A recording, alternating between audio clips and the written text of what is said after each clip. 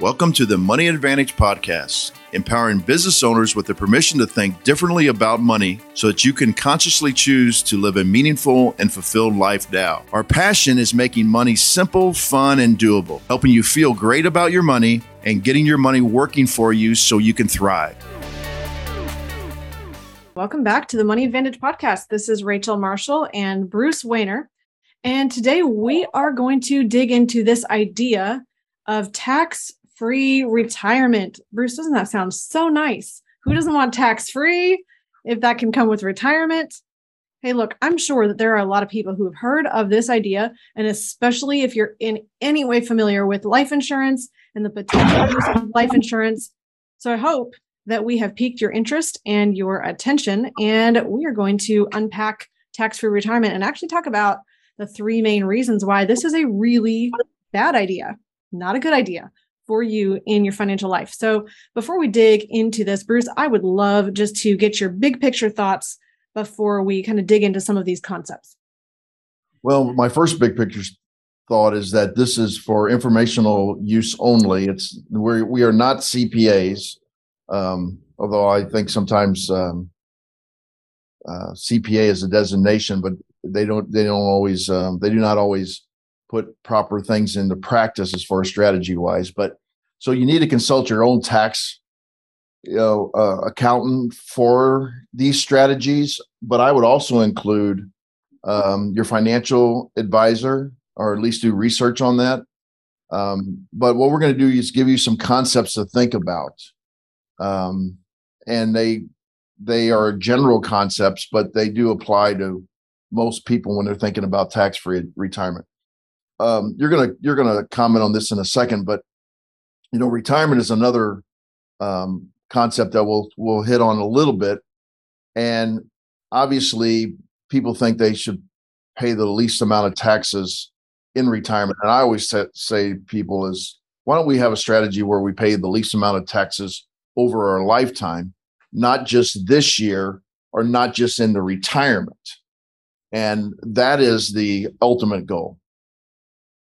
Bruce, I love that you always bring out some of the best ideas that I was thinking of, but not just in the perspective or the angle that you had thought of. So this is going to be a great show. So we are going to first start with the idea of what exactly is tax-free retirement and why has it been so popular? And Bruce, I'm sure you have a little bit more of a historical take on this and when it came about. So I'm just going to share from my perspective first, which is probably going to be a little bit less technical and less historical and really more of a perspective of the human condition and our behavior and our desires. So I think all of us want what's right in our financial life. We all want to do the best thing, to make the best financial choices.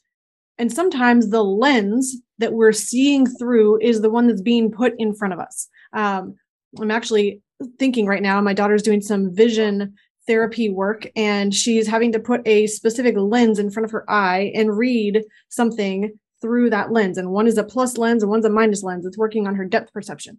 So if somebody puts this lens in front of your eye and says tax-free retirement, that's the lens you should be looking through. Well, doesn't that sound like a marvelous idea? Who would have thought that it's not a good idea, especially if you're hearing about this great topic and all these reasons why you should do it. So there's a lens that's being put in front of our eyes or our brain and our perspective that really frames an entire conversation. But we can be led astray by that because it can be really easy to say, well, look at this over here, tax-free retirement. That's the lens that you should be looking through. Wait a minute. What is the bigger picture? What is behind the strategy? What are the conclusions of this? What are the premises that this whole strategy is based on? And is it the right end target? And we're going to argue that all of the premises and the end target are the wrong thing. But that's why it can be so seductive or attractive, or it can pull our attention, just like any good marketing. It pulls our attention in this direction and makes us think that we have this need because it's the lens that's being put in front of us. I would challenge you, whenever you're hearing a message that sounds very attractive, to step back and say, what is the thinking behind this? What are the conclusions? What is the endpoint? What is the target? What's the goal of this strategy?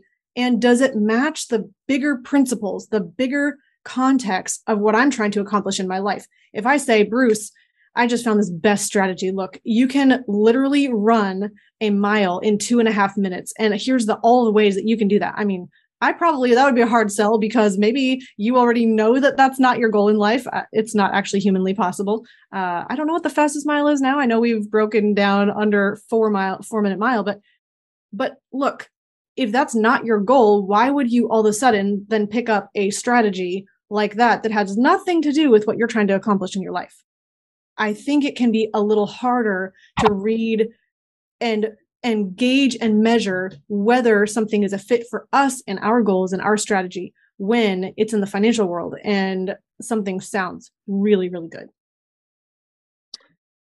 Yeah, I mean, first of all, I understand why people, especially people that listen to us, probably have the same mindset that they would like to pay the fewest taxes possible. But I don't think anybody ever really thinks about why they want to pay the fewest taxes possible. I think the initial reason is if you pay the fewest amount of taxes possible, that's another dollar you have to spend, to invest, to save, or to give away. So there's some other goals to that. Other people have a reason to pay the fewest amount of taxes possible because they want to hold their elective representatives accountable for the spending that's going on. And then the final reason that people may want to do that is it takes some of the stress out of your life when you know the amount of taxes that you're going to pay. And that is the unknown when people just do some tax deferred strategies, is they put money into a tax deferred position because they don't want to pay taxes now, but they have to pay taxes sometime in the future. And they do not understand what that tax amount's going to be. And so they think, well, if I just put it in some place that makes sense that I'm not going to have to pay any taxes, then that takes some of the stress away because I know that I won't have to pay any taxes. Theoretically, Congress could change that. It would be really hard to retroactively change that contractually. But they have done some things to change that, because recently they have actually changed how quickly you need to actually empty the buckets of even Roth IRAs. So when you are a beneficiary of a Roth IRA, which you're paying no taxes and it goes to the next generation needs to empty that bucket, not on an RMD schedule, but within 10 years. And a lot of people are like, well, wait a minute, that doesn't make any sense. You don't have to pay taxes on that anyway. But what they want that money back into the system so that then that money is then subject to either capital gains tax or income tax, or maybe people tax defer it. So it does make sense when you look at it from a total principal position. I do like the fact that, Rachel, you were talking about whenever you're presented with something, you have to look at who's gaining. And most of it's marketing. We encourage people to say that about us. What's in it for us? What we're always saying is we are trying to add the most value as possible and service as many as people as possible. And then people are willing to do the appropriate strategies for them. And if they like it, then they don't mind, paying the money advantage for those particular services. Mm-hmm. James Nethery talks about this all the time. Even the life insurance companies, who are the main component of this tax-free retirement, you have to ask yourself, what's in it for them, and why marketing this. So let's just say big picture. Maybe you have not heard of this idea, or maybe this is kind of a introduction to the idea of tax-free retirement. I would highly assume that you probably have heard of this strategy before, but let me just unpack it generally. What is the concept of tax-free retirement? Often you can hear somebody say, well, look, whole life insurance that is designed for maximum growth can be used for retirement income. And usually this strategy and this idea is saying this: You put your dollars into premium. You're going to grow your cash value through dividends and interest, which is what happens inside of a specially designed whole life insurance policy. And then when you want to retire and you need income that is not from your employment and you're working, then what you can do, and again, this is how the strategy works or what tax-free retirement is about. This is not what I'm saying to do. So I just want to bring that distinction. So tax-free retirement then would say you can plan X number of years to withdraw X amount of income from your life insurance policy. And I said withdraw. Yes, you can take it in multiple ways. You could withdraw it or you could take it as loans, with the idea of saying it's a tax advantage strategy for getting income. We're in a situation where we've put the dollars in, we've paid tax on the premium that we paid. Yes, it's growing tax deferred. We can access it tax-free because we can take a policy loan. We will not pay tax on a policy loan. If we take withdrawals up to our cost basis, we don't pay tax on that. So we can use up the cash value through loans and withdrawals or withdrawals, depending on what is working best in your particular policy. But the idea with tax-free retirement is I put dollars into a life insurance policy for the purpose of specifically getting income that I can take out without paying tax when I have retired.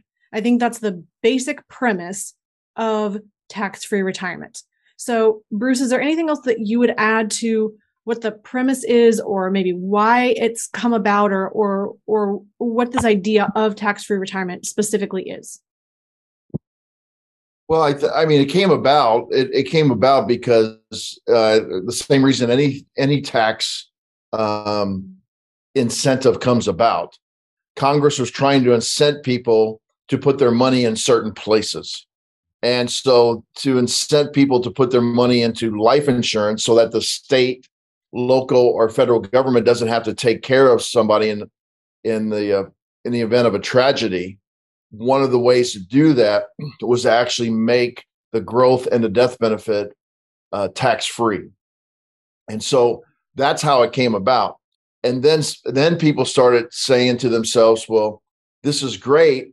Now I can actually use it for a tax-free retirement. And I know you're going to hit on the concept of retirement here in a second, but the idea of tax-free retirement also came about in 1999 with the Roth IRA, and that Roth IRA then was an incentive by Congress, I believe, to put more money into retirement, because they're using the fact that you don't have to pay taxes on the growth as a way for people to put more money in retirement. And this whole idea of putting more money in retirement, and Congress or an administration talks about this all the time, is because they want to incent people to put money into Wall Street banks or Wall Street securities companies, because they also contribute to campaigns. So that's a cynical way of looking at things, but that's the way it works. So you have to ask yourself, does that really work for you? And the idea of retirement, is that really something that you should be striving for? So, Ray, you want to mention that principle or fundamental, and then we'll go from there. Yeah, I think there's really three reasons that we're going to end up breaking down today. I was getting a little feedback. I think we're all good now. If you're listening live and you are hearing us clearly, I'd love if you could just pop that into the chat. Say, hey, yes, we're hearing you well. So really, there's three main huge problems that I see when I look at the idea of tax-free retirement. The first is that the end goal is retirement, and we think that that's a terrible idea. So we're going to unpack that. Secondly, it's allowing the tax tail to wag the dog. This is a phrase that I've borrowed from Garrett Gunderson. He's written the book Killing Sacred Cows, and he talks about you cannot ever make all of your financial decisions on the basis of how do I pay the least amount of tax? If you're just looking at taxes, again, that's a lens being put in front of your eyes to say, here's the most important thing, when really there's not one most important thing. There's a lot of factors that you need to consider. And thirdly, income is not the best first goal of life insurance. It's not that it can't do that. It's just a bad first goal. So we're going to unpack these in this order. First, why is retirement a bad end goal? I mean, we could talk about this for a really long time, but let's just start here. The idea of retirement comes from this perspective. I work and work and work through my lifetime. I save money during those working years. I put that into some kind of a fund, an investment, a tool that's going to grow that more than what I've put in. Usually it's an investment. It's assuming some kind of risk. I need to get to a certain net worth. And then what I can do is drain off the interest, hopefully preserve the principal, and maintain the lifestyle that I had while I was working. Now, the main reason why retirement is a really bad idea in the first place is that if you are stepping out of a position of working, you're putting yourself out of service. To retire literally means to put out of use. And that means you're in a position of no longer contributing to society in a way that is providing the value so that you can have an income. That's putting you in a position of isolation. It's putting you in a position of not having to use your new additional creative capacity and all of the skills and abilities that you've developed and built up during your working years. It's instead of serving people with that great value that you've created inside of yourself with your new mental capacity and your ability to think expansively, you are stopping work and stepping back and saying, I don't need to work anymore. It's also a poor perspective of work in the first place because work shouldn't be a drudgery. This is something that really can make us come alive because we have the opportunity to serve other people. And it's a beautiful and wonderful thing to be in a position of working. That's why we think that retirement alone, just the idea of stopping work, stopping serving others, stop contributing to society, it doesn't make any sense. It puts people in a position where their mind is decaying, their physical body is atrophying, their relationships aren't as strong and as intact, and you're literally thinking about how to step back from society. It's also, you're not in a position of the best health that you could have. But what's even more interesting about this idea of retirement is that it's extremely self-focused. You're focused just on what I can get for me, which is not a healthy way to live. It's not a healthy way to show up in the world. And it's not a successful end target because I'm just saying, well, I'm working so that I can make money. The only goal of money is so that I can live. And if that's my only goal of money, I'm elevating money way up here in terms of its value in my life. And I'm putting people way down here because I really don't care about serving them. The only reason I'm working, if I have retirement as my end goal, is for the money. And I'm getting money so that I can take care of me. And when I get enough money, I can then take care of me. And if you're only thinking about yourself, you're not only limiting the good that you can do for others, you're also limiting your happiness because we're truly the most happy when we're serving and benefiting other people's lives. So enough of my rant for a second. I think we could probably go on and on about that. Oh, Bruce, you're actually muted. You're muted. I can't hear you. How's that? Because I wasn't muted, so I don't know what happened. I can hear you. I know that I can hear people listening to the podcast either live or later on. They're saying, "Oh no, that's not me. That's not why I want to retire," and they don't want to actually admit this, that their mindset has been changed by other forces around them, and those first forces came in 1935 when we were coming out of the Great Depression. We weren't quite out of it. That's why this force came about, and the Social Security Administration actually developed what was called old age insurance, or what we call now Social Security paychecks. And so they said we would like to get the older people a certain amount of money to get out of the workforce so they could get the younger people into the workforce. And it was based upon a German concept. And that was the first real kind of retirement thought. Before that, we were an industrialized country, a farming country, a labor country. And so you just continue to work throughout your life and serving people, whether you were making something or whether you were growing something for not only yourself, but the community. And so then we come out of World War II, and we really, because of the production of goods and services during World War II, we really ramped up manufacturing here in the United States.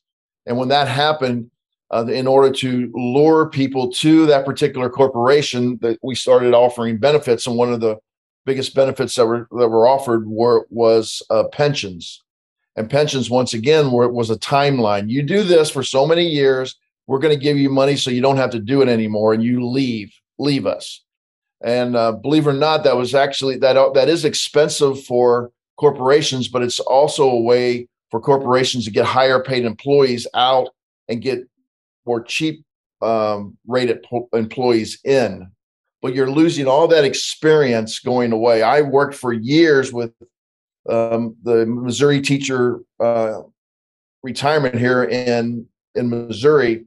And it's really kind of sad because a Missouri teacher can work for 30 years. So they come out of college at age 22. I always tell people it takes you about 15, 20 years before you even figure out how to teach properly, because I was a teacher. And then the last 10 years, you finally figured it out and you're only 52 years old. And in Missouri, it's such a rich environment that you can actually make the same amount of money retired at 52 than you are going to actually teach.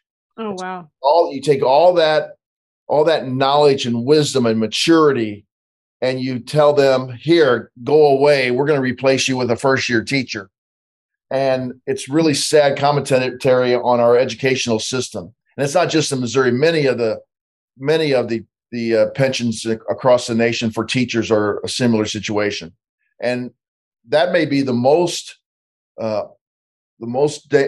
damaging thing, because the education of our citizens is probably the most important thing. You know, Bruce, along those same lines, and I don't want to disrupt your train of thought, so I just want to put one comment in here so you can continue. But I think this honestly goes all the way to our culture's obsession with youth, as if somehow youth is better than age and wisdom. And I mean, we see it show up in a lot of places, but we were just talking about this in our family devotions last night, this idea of you can't have a body in a job is not the same thing. If one person has tremendous knowledge and wisdom and skill, they've been there for a really long time. Our daughter has a cookie business, yet she doesn't yet have employees, but if she were to have somebody who'd worked with her and understood the whole business and knew how to do the sales and knew how to make the cookies and had her same value system and the same culture that she has with her customers, and they'd been with her for a long time, and she let go of that person and tried to pay somebody else who had no experience. We said you could hire your 3-year-old sister. She's the same, she's a person, right? She doesn't have any skills or abilities. You wouldn't pay her the same thing. You wouldn't value her the same. And yet in our workforce, we tend to think, well, it's not fair that people who are, have been there longer have been paid more, and we should be able to provide opportunity for the younger people to come in. The real truth is a business who is working with people who have developed that skill set, that turns into a very valuable role, a key person. They're irreplaceable in many ways. When you get to a position of having a long relationship, they have skills and abilities that are something that they have fought for and they've developed over time. And that is extremely useful. And you, as a person, are developing your usefulness in business and in what you have to offer the world through that time frame, through years of acquiring that wisdom. Yeah, and that wisdom is only useful with the right mindset. Yes. So I'm really glad Andre brought this on the live chat, brought this point up, is that the reason people want to retire is because their lives are not aligned with Ikigai, I think is how you say that. Their life purpose. Mm-hmm. And one of the friends of the show, Mike Kitko, who makes millionaires into happy millionaires. And so that should tell you right away that money doesn't necessarily make you happy, that it really is about your mindset. He actually did a live feed the other day about what he has noticed between people that are successful and people that aren't successful. It's simply their mindset. They make happiness the rule, not because of their success. So they're going to be happy no matter what. And so I would challenge people, and Andre, I'm not challenging you. I'm just saying I would challenge what you're saying there, because those people who are garbage people that people may say, well, that's a physical job or a carpet. They just want to get out of that physical job because it's tiring, so on and so forth. It's really about their mindset, because that job will not be tiring, because we know that the mind is a very powerful thing for you. It's interesting, though, I think all these marketing forces, and that's where I wanted to continue, all these marketing forces then change from the pension to investments in basically 1973 when we introduced in Congress the individual retirement account, or the IRA, because this was a way that people were going to they could stop working if they just would contribute to this. Well, years and years later, it didn't work because people don't have enough money for a traditional retirement. I also hear people say the marketing of now the new TikTok era, the Instagram era, where they're showing, like, I don't know all the little cutesy words for this or phrases for this, but hyper retirement. In other words, you're retiring at age 35. Mm-hmm. Really, really dig into these so-called hyper retirements where I saved and scrimped and everything, and at age 35, I'm retired. It really isn't the truth. The truth is they left the job that they were. Yes, they have a nice amount of money that can come in, but they're doing something else. And this is Andre's point, I believe, is that they're doing what they want to do. They're writing blogs. They're doing e-commerce. They're doing these other things. They're still working. Okay, they're not tired, but that's what gets the blog. That's what gets people to the blog, because they see this high retirement at age 35. That's what I want. And what they should be saying is, I just chose the life I wanted to live. Okay. Well, I think mindset. It's so interesting. So actually, back to the concept of ikigai for a second, which is a Japanese word that basically means, and I think I have the words right, but it's a Venn diagram of 4 circles. So imagine one on top, one on each side, and then one on the bottom. So like this diamond shape of 4 circles on a Venn diagram. They all overlap, and in the middle, all 4 of them overlap. So one is, and I might not have the words exactly right, one is basically your vocation, what you're doing that earns you money, how you earn money, another one of the circles has to do with what people want you to do, what they love you doing. Another is what feels good to you, what makes you come alive. And then there's a 4th one, and I'm sure I'm kind of butchering this a little bit, but the idea of ikigai is that you need all of these things to align. You need 4 circles to all align so that you can be fulfilling your purpose. And the idea behind that then is basically saying, well, don't just work for the sake of working and earning money. You also want to be fulfilled personally while you're making money, while you're doing something that makes you come alive, and while other people are valuing this in their life, and it's something that they also need. So you have all this alignment happening. Bruce, I'm hearing you're saying, hey, let's challenge that idea a little bit. And I'm going to even challenge it a little further. I think sometimes so many people will say, this isn't the work that I feel called to do. I work, you mentioned a garbage person, being like they're working on the trash line and they're driving a garbage truck. So they could say, well, this isn't my sole purpose. I'm not called to this earth for the purpose of being a garbage truck driver, right? They could say that. Or they could say, this isn't my sole purpose. I need a different job so that I can really fulfill my purpose. Or they could say, let me do this with all of my heart. Let me be the best garbage truck driver that I possibly can. And let me understand not just how to pick up trash well, but maybe how I could improve the route so that I could bring more profit to the company who's running the garbage trucks. Most of that's municipal, so it's not necessarily, the city might not be making money, but maybe there's a supplier of the garbage trucks themselves. Or maybe you could think, how can we make this more efficient? How can we help other garbage truck drivers also have more enthusiasm about their job? How can we make them feel like they're coming more alive? Now, imagine that person is now maturing and they're older and they're 65 years old. And maybe they're still in that industry, but maybe instead of driving a garbage truck, they own an entire fleet of trucks that they're renting to the city or leasing to the city for the city to be able to handle the garbage service pickup. Or maybe they're now training other people to also own trucking companies that would lease to cities. Or maybe they're thinking differently about how city government handles things altogether, and they're in a role of leadership to help those people make decisions. So you may think, well, this exact job isn't the one that I'm called to do, but you can do your work well. And as you do that work well, you can think expansively as a leader in that role. That's called intrapreneurship as well. So you might be in a job and you're thinking innovatively and you're thinking entrepreneurially about that role.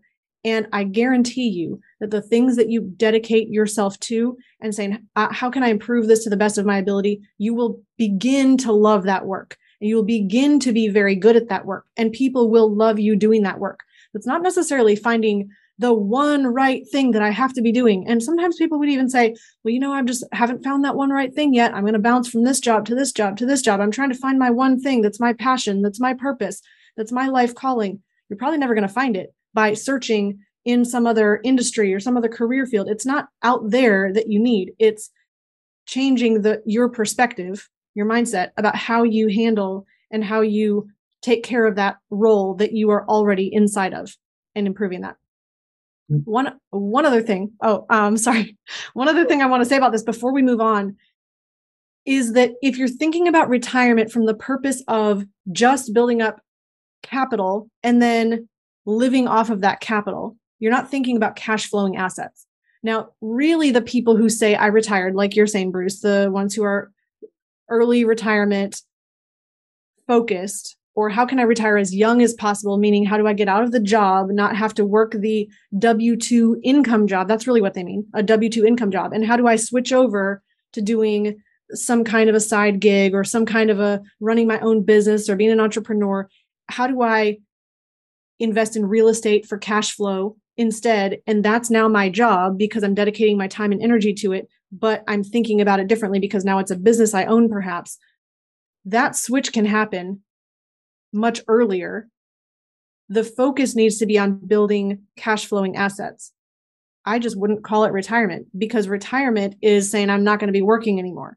Really what the focus can be is how can I continue contributing and serving more people better, and not just in my own life, but how can I think about the generational legacy that I'm passing on to my children and my grandchildren, not just thinking about how can I live off of and take income from and consume the resources that I've built up during my lifetime. So it's having a longer range focus. Bruce, you might be muted. I think so, am I? Yep, I can hear you. Yeah, I didn't think I was saying anything. I think now for the last part, we really want to get into the nuts and bolts of the mathematics behind why total tax-free retirement. So let's say people are listening. That's great, Rachel and Bruce, but I'm still going to get a pile of money and I'm going to just retire and live off of it. And it's all going to be tax-free. And here we are espousing some of the benefits of whole life insurance. And one of them is that you could take a tax-free income off of that, either to supplement or to do whatever you want with the income. So let's just talk about a little bit. And once again, I'm not a CPA, so talk to your tax advisor about this, but let's just think about this logically, because I've looked at thousands of tax returns and talked to people about this. So under the current tax law, and for years, decades, had this where there's an exemption. Most people do not know this. Okay. How do I know this? Because I go over tax returns with people all the time, and people have no idea how their tax situation works. I mean, I've been in 5,000 meetings, and I'm telling you, out of those 5,000 meetings, I don't think I'm exaggerating when I would say 5 people knew how to read a tax return. 5. Okay. And I'm trying not to exaggerate there because it may have been fewer. So Bruce's point is, if you don't understand your tax return, you're not alone. You're not stupid, but there's something important he's about to say that you should listen up to. Go ahead. Basically, and then we don't have time to go, and I don't think it's really that advantageous to go over every line of the federal tax return because it changes. But the concept is you put your income, and in case it's W-2 income, dividends, interest, business, investment, distributions from tax qualified or IRAs, 401ks, 403Bs, so on and so forth. On the front of it, you add it all up. Then there's a spot for business incomes and partnerships and all kinds of things that are not W-2 employees. They add all those up together. Under the current tax law, then they give you something called a QBI, qualified business interest deduction, and then they subtract that. And then this is the most important thing to understand, because if you had only tax-free income, then nothing on that front of that tax return would be reported as income. Nothing. You'd get to the bottom and it would say 0. And I'm sure people are thinking right now, well, that would be great. But then after the 0, in 2022, I looked it up because every year it goes up a little bit. You get to subtract, per Congress law, $25,900, what's called an exemption. So now you have a 0 subtracting $25,900. So now you have a negative number they do not give you for your adjusted gross income. So you've just lost the chance to actually have money in a taxable position be offset by this exemption. Now, let me give you an example of this. So we are, as you know, we are not looking at putting money away and losing control and so on and so forth. But there are things out there you could contribute to an IRA or your 401k. And by the way, this is blasphemous and for most insurance producers that say stay out of the stock market, so on and so forth. Well, I don't know where you can get a better rate of return than actually putting $25,900 in a 401k, pay no taxes that year, then have it grow and then take out $25,900 and have the exemption wipe out that growth. So now you've got the tax deducted while you're working, and you get to have it taken out tax-free when you decide to take it out later on. So right then, that's better than paying 0 taxes. Mm-hmm. The second thing is, if you do have a business, that business goal is to be profitable, I hope. And yes, you can do some things to offset the profits, but sooner or later, if you're really successful, you cannot offset all the profits. And so then that business would produce profits. If you had zero income from that time, then the $25,900, if that was the only thing that you had coming in, was the life insurance and not a business. So we would encourage you to also start a business, some kind of business to be profitable, to take advantage once again of that $25,900. And finally, there are other things, and we don't have time, and it depends on your situation, but deductions from real estate and partnerships that could actually go on your front of your tax return and then be offset by the $25,900 would be another situation where you could essentially get it deducted, and then you could actually not deduct it in that particular year and then not have to pay taxes when you take the money out of the partnership. So those are examples, mathematical example. And I know we're talking about from the conceptual level, but my point is, as we started the program, people always say, I don't want to pay any taxes. Well, that is true. You may not want to pay any taxes, but you want to maybe not have just tax-free income, because you may want to have taxable income that is offset by these other things that are allowed in the tax code. I think that was really helpful for anybody looking at this, saying, how do I maximize everything in my financial life, not just reduce my taxable income, because taxable income is not the only thing to focus on. You can have more optimizing of your financial life if you consider the big picture, also growth, not just reducing taxes.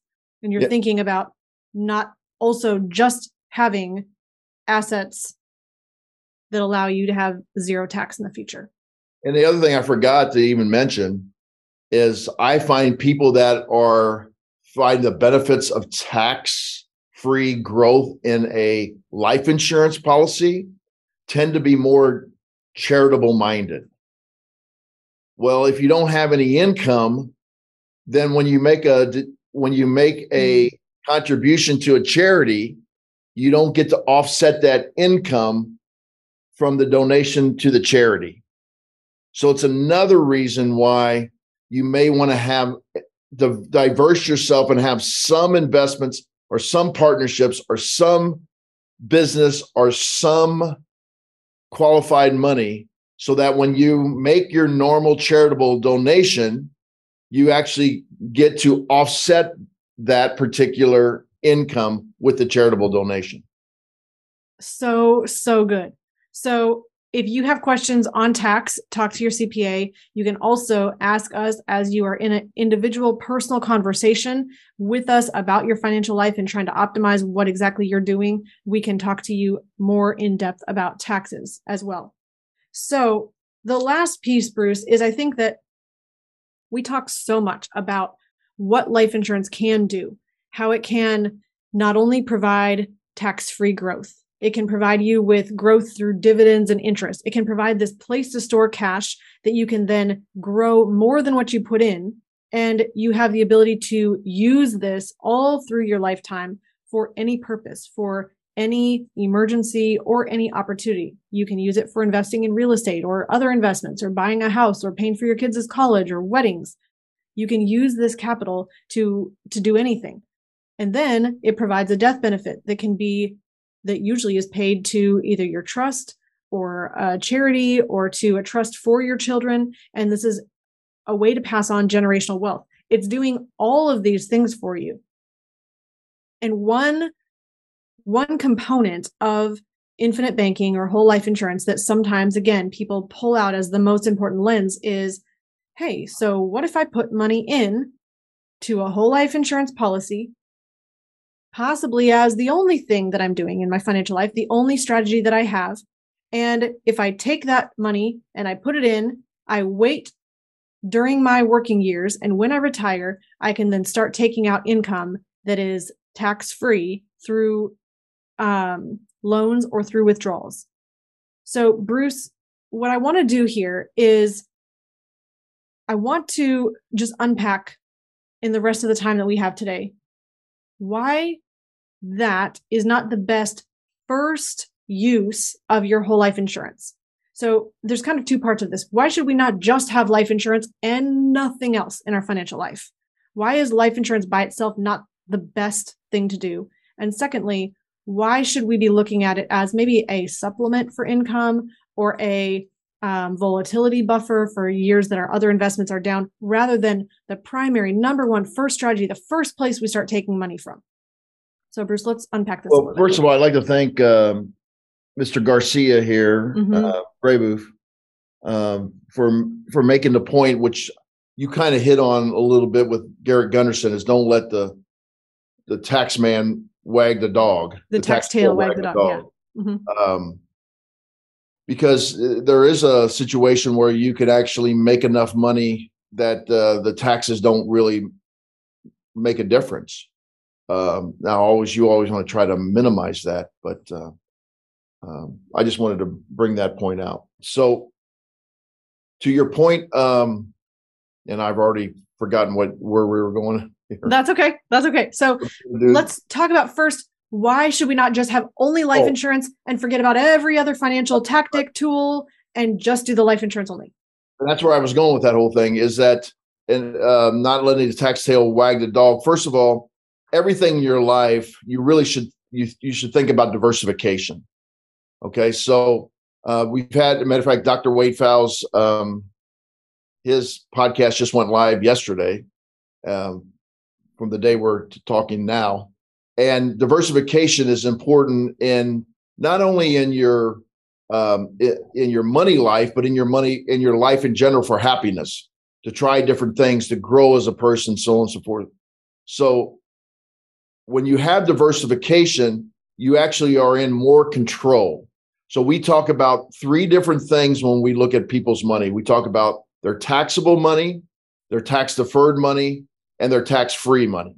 So we believe you should have money in all three of those, because we're looking for safety, liquidity, and growth. Mm-hmm. And you can't get all three of those in any particular vehicle that you put your money. And you can't get it in. There's different types in the taxable column, different types in the tax deferred column, and different types in the tax-free column. And this gives you more control of your life. I'll give you an example. Let's say that I've seen this over and over in people in retirement, where they have almost all of their money in tax deferred. What they will do is they will say, oh, I don't want to spend any of that money, because if I spend that money, I have to pay taxes on it. So they lose out in enjoyment. Sometimes they lose out on another opportunity, a business opportunity. And they also lose out on tax strategies a lot of times. And you might be saying, wait a minute, tax strategies? I thought you just said they were going to have to pay taxes. Well, they may be paying taxes at a lower rate than if they were to leave it to the next generation, who the next generation are in their prime earning years. And they are going to now have to take that money out over a 10-year period. And so it goes on top of their income. So that's because of the new stretch IRA laws, right? Pardon me? That was the new stretch IRA requirements, correct? Well, I would say lack of stretch IRA. Okay, there you go. Yeah, you used to be able to stretch it over your lifetime, and now they changed it to where you have to do it over a 10-year period, or you have to empty the bucket by 10 years. If it passes to your kids. If you pass it to any beneficiary, mm-hmm. That's not your spouse. Gotcha. So that's considered a spousal benefit. Is different. A spousal benefit becomes the benefit of the spouse, so they have the same RMD rules as the person who died had. If it goes to any other beneficiary, it becomes what's called a beneficiary IRA, and that beneficiary IRA now needs to be emptied within 10 years. And the reason I say that like that is because most people are going to try to efficiently take it out over a 10-year period, but you don't have to. You could just wait till the 10th year and take it all out at one time, which is probably not the best idea, but it is a possibility. So that was really the idea of diversification gives you more control, because you're not just doing one thing. So basically you were saying you see people who are putting money all in tax deferred. They're losing out on enjoyment of life because they don't want to spend the money, or they're losing out on potential tax strategies. And so you're saying you're not as much in control when you just say, I do one thing and one thing only. I have life insurance and life insurance only. You can be diehard, but that's probably not the best thing to be diehard about. That's the only one thing in your financial life. Yeah, I mean, maybe your mindset and your goals, maybe it is. I'm just saying that you have to step back. You have to look at it from all your perspectives that may happen in your lifetime. And the best way to be able to pivot is to have a financial situation set up that has diversification. If you don't have diversification, it's harder to pivot from one strategy to the next. And why may you need to pivot? Tax law changes, family situations change.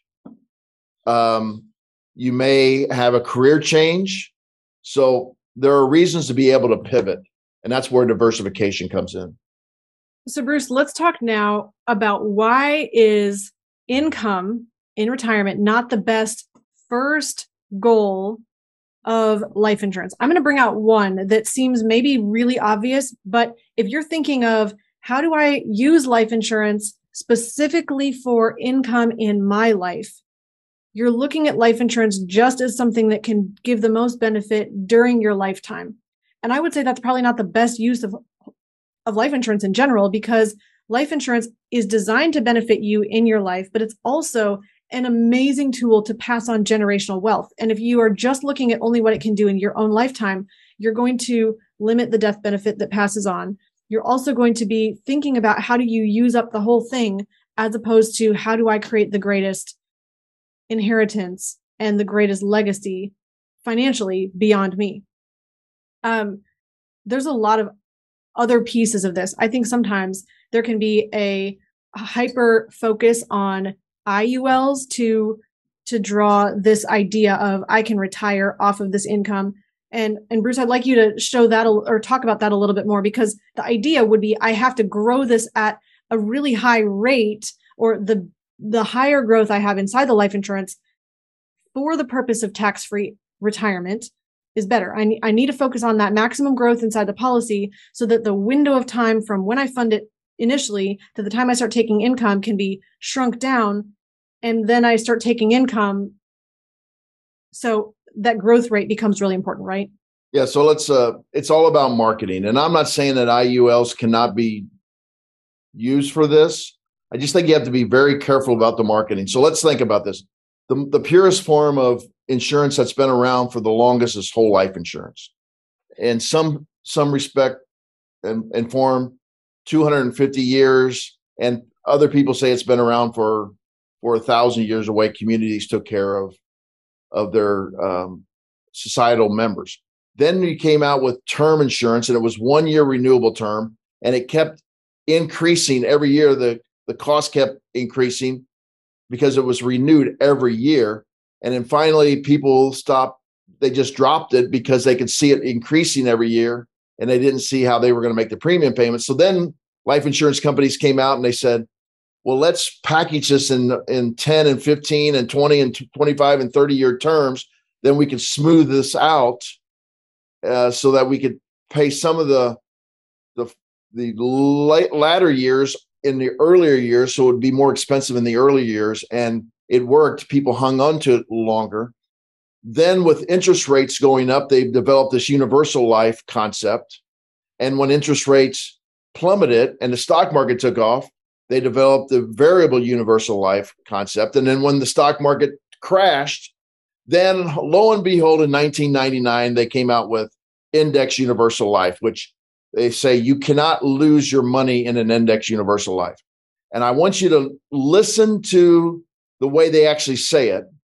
And this part is true. You cannot lose your money due to market losses in index universal life. However, the cost of insurance goes up every year, and the fees are not set. They can go up. So if you have years that are stagnant, in other words, the index went backwards, so you do not lose any money from the index going backwards. The cash value can actually go backwards from increased fees and the cost of insurance. Okay. Which then puts more of a strain on the idea that if you're illustrating something beautifully with a trajectory that does not account for those higher costs or potential changes in fees, you can end up in a situation where the illustration before you get a policy is guaranteeing that you can take a certain amount of income starting in this year that might actually not end up being the case, especially if you don't fund that policy the way that you intended to fund it before you put the policy in place. Yeah. And we have two people commenting on IULs, and Jordan, once again, we have sold IULs, not the Money Advantage, but the E3 Consultants Group that I work with for the proper purpose. And we also sell them with making sure people understand the risks. So Barry, I understand that. I'm sorry, Jordan, I understand it. Barry was talking about how he's the perils. He's been in the business about as long as or a little longer than I have, 40 years. And what we have seen is all these products over the years that have these stated goals that are going to be the greatest thing in the world. The problem with IULs, and this is the way they're being sold right now from marketing, is max funded IULs. Okay. And what that simply means is that you're going to put as much money into that so that no matter what happens, you're going to keep this thing going.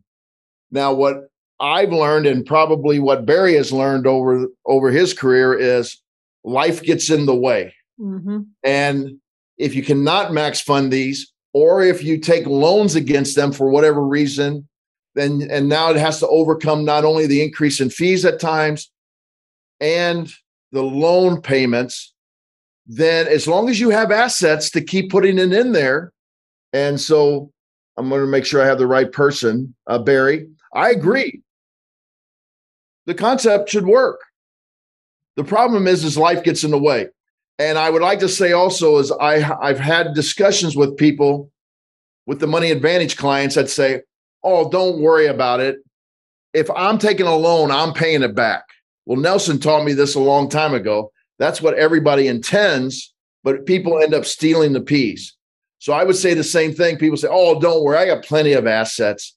I will always max fund my IUL. Don't worry about that. So all we're saying is we believe because of the perils that could happen in life, that you should not have that as the sole retirement situation. Or if you do, just understand the risk. That's all we're saying. And apparently, Barry understands the risk. Well, not Barry. Jordan understands the risk. I think you mean Barry. No. Jordan said I'll be using IUL as my secure retirement. Yeah. Okay. All so right. Jordan understands the risk, apparently. Okay. So when we let's answer this question that's probably also on the tip of everyone's mind, because we've got Andres commenting again here.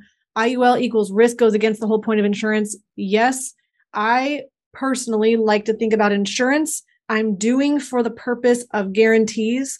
I'm looking for guarantees. I want guaranteed cash value, guaranteed death benefit, and I want there's another guaranteed premium. I want to be guaranteed to not have to put more premium in. I'm doing it for the guarantees. I want to separate the investment risk category in my life. And then Andre says as well, the key to whole life is the guarantees. Yes. Andre says IUL has not reduced paid up option, doesn't have a reduced paid up option. I'm not sure about that. Bruce, you can comment there if you'd like, but I also would like to pivot over. What if somebody said, okay, I get it. I don't want to use an IUL. I love whole life insurance. Why not just use only a whole life policy, or as many whole life policies as possible, no other investments, and come at it from the retirement angle and use this for tax-free retirement income? What's the problem with that? Bruce, I'd love your thoughts and input on that. I'm going to say first, I believe and I see that whole life insurance can be used for income. Yes, it can be used for income in later years. What I would encourage you to do, though, is not think of it as a first resort, as how can I take the income as soon as possible? Yeah, it shouldn't be an only resort. It shouldn't be a first resort. It shouldn't be, here's where my income is going to come from starting at age 65, and then I run out at a certain year, and I have no more cash value that I can borrow, and now I'm taking withdrawals instead, and I'm paying tax on that, and I'm living longer than I expected. What then? That's not a situation that you want to be in. It's not good for your life insurance policy, and it's not good for you and your income situation. Use as a last resort with other sources of income that life insurance can supplement. Yes, I would say that can be a strategy of using life insurance, but I would highly caution against using it as a first and only source of income. Bruce, what are your thoughts on that? Well, I think we've kind of discussed all these things today.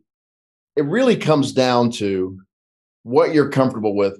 You know, that's our belief that you shouldn't do it. And, I have a tendency to say, if that's your belief, that's fine, but you have to understand the perils in both directions.